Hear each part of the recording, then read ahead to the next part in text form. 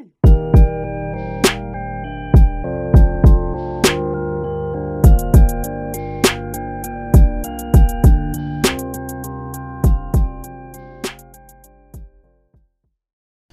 Wednesday and welcome to the Between the Dream podcast. I'm your host, Richard Taylor Jr. It is time for the midweek message. I'm reporting to you live from the Workhorse HQ in Edmonds, Washington. I hope that you all are doing well, and I definitely hope that you're having a great week thus far. Listen, before we get started with today's amazing episode, I just want to take a quick moment to say thank you to those of you all tuning in to this episode today. Whether new or returning, your support means the world to me. So make sure you subscribe if you haven't already. And then, of course, make sure you share this episode or any other episode that speaks to you and that you think somebody might be able to utilize now or in the future. So let's go ahead and jump into this. Monday, we had a phenomenal conversation around finding joy during the holidays. And I want to do a follow-up with that real quick, right? I gave you 3 simple, very easy, practical things you could do in the moment there. But I think that there are a few other things that we can do as well that I really want to dive into. And the reason why this conversation is coming for me is because I have a presentation that I got to do right before Christmas for a bunch of medical professionals at a hospital out here in Washington State. And it got my brain moving and thinking because I know a lot of times with the weight of the situation that we might be experiencing or going through, it can definitely feel like, what's the best way to describe it? It can feel the pressure of what we are facing and what we're up against can feel sometimes insurmountable, right? And when this happens, we think that we've got to do something so crazy big on the solution side, when a lot of times the solution for these big problems is actually very small, which I think is a testament later on to just how minimal the real problem itself was, but how sometimes we make it bigger, or how sometimes we don't realize that it's only big from its bark and not necessarily its bite, right? So with that being said, let's dive into this real quick. So a few things that I want to give you as we dive deeper into the conversation of finding joy during the holiday season and what I believe could actually be for every season. The first thing I want to talk about is our expectations, right? And I don't want to say keep low expectations. That's not what I'm getting at here. But what I am saying is that I think with our expectations, one of the things that happens is that we get so caught up in our own expectations that we sometimes either miss or ignore some great things that can happen with where we are and with what we're doing. So I just want us to be mindful of our expectations, right? One of the things that happens during the holiday season is that I know we think it should look a certain way, right? We think that our holiday celebrations, our Christmas, our family dynamic, all of these different things that make up the holiday for us, we think sometimes that it should look a certain way, and when it doesn't, our expectation isn't met. And when that expectation is not met, we sometimes respond from a lens of failure, from a spoken area of, oh, it was trash or it wasn't good because it didn't look like X, Y, and Z, but not realizing that it was actually amazing. We just overlooked so many different parts, right? And so I think for us, understanding, even me personally, I'm realizing as much as I love the holidays, each year and how I perform and how I come to the table or whatever the case might be, it's going to look different from the year before. And I'm okay with that. So I think the first thing that we want to do is learn to modify our expectations, but then also too, let's be careful in what we're placing our expectations in for the sake of not overlooking something good that's right in front of our face. The next thing I want to encourage you all to do, right, in my latest book, The 31 Days of Power, A Simplified Approach to Everyday Mental Health, I talk about the power of community, right? Why is community so important? I really want to encourage you all to take the time to lean in to your support system and your community. And that's a given. But I want to take it a step deeper with that, right? Instead of just leaning in when we're with our community, right?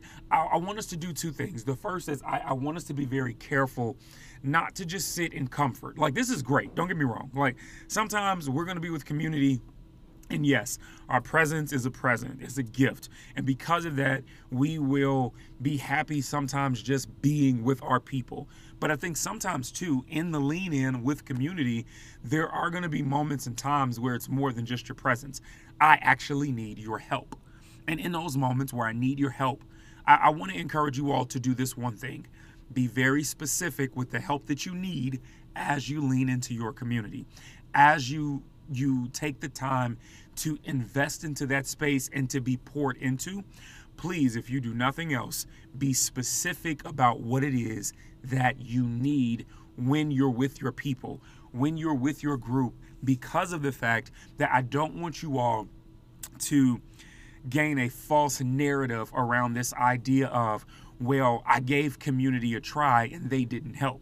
Some of the times what we've got to realize is that in community, what we've done is we were present with them, but we didn't open our mouths, right? So that whole concept of closed mouths don't get fed, closed mouths can't do feeding type of ordeal. It's the same way with this. We've got to make sure that as we are present, we are also being specific and being very vocal about what it is that we need during this time and the help that we need with what we have going on.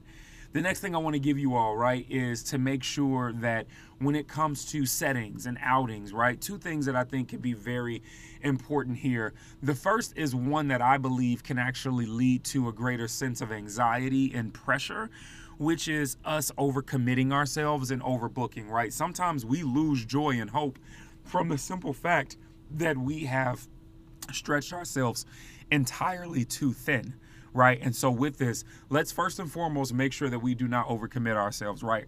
Holidays are like end on end on end, right? Like it almost never ends, right? It's weekend to weekend to weekend, party, Friendsgiving, Thanksgiving, holiday party, office holiday party, friends holiday party, like, and it continues to go on and on and on. And it's great. Like if you're a socialite like me, this is amazing, right? I love being around people. I love the events. I love the opportunity to have that. But on the flip side, one of the things that I will say is that I know that for a lot of us, we still need our own space and time.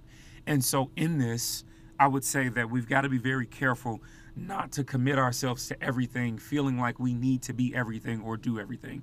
Sometimes it's okay to just say no or to pick and choose which ones you feel might be worth it. And then with that as well, the second component that I want to give you all that I think will be helpful in finding joy, or at least retaining the joy that you have, is that in those moments where you are in social settings, it's okay for you to put a time limit on what you want to do as far as being there, how long you want to be there, right? I think that sometimes there is a little bit of this like feeling of obligation when it comes to like, oh man, like I gotta stay now that I'm here. And it's like, no, like it's totally fine for you to come in and then move around when and where you want to. Completely fine. The next thing that I want to give you all with that though is that I think that we've got to get out of our mind what we think others expect for us, and we've got to start working in the realm of what we expect for ourselves. I think in doing this, what happens is that we can start to pull back from this idea that, oh, I got to stay longer or I need to be here until the very end. No, listen, if you come early, leave early, right? If that's your intention, if there's something else that you want to do, if there's something else that's more important, go for it, do it. I think that you deserve that. And in that, I think, be able to learn yourself within it and practice it. And we're coming down the stretcher here, right?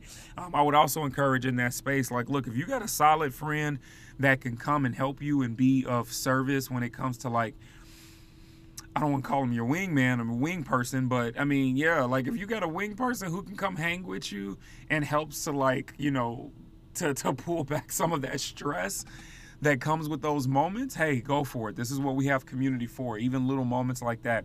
And then finally, too, right, I want to talk about us in the spirit of taking care of each other. Let's make sure we're taking care of ourselves as well. But in this is two things that I want us to really focus on, right? When it comes to the pressure of having to be the one to give to people, like maybe if you're like me, Giving is a part of, like, it's my love language. I love being able to give gifts and presents and see people happy. Don't y'all be hitting me up in the DM now like, man, Richard, I love receiving gifts. That's cool. But with that being said, though, in loving to give, I know for some of us, the pressure to give can be sometimes a little overwhelming, right? Feeling like we need to do and be for everyone, and that's not always the case. That's not the case at all, actually.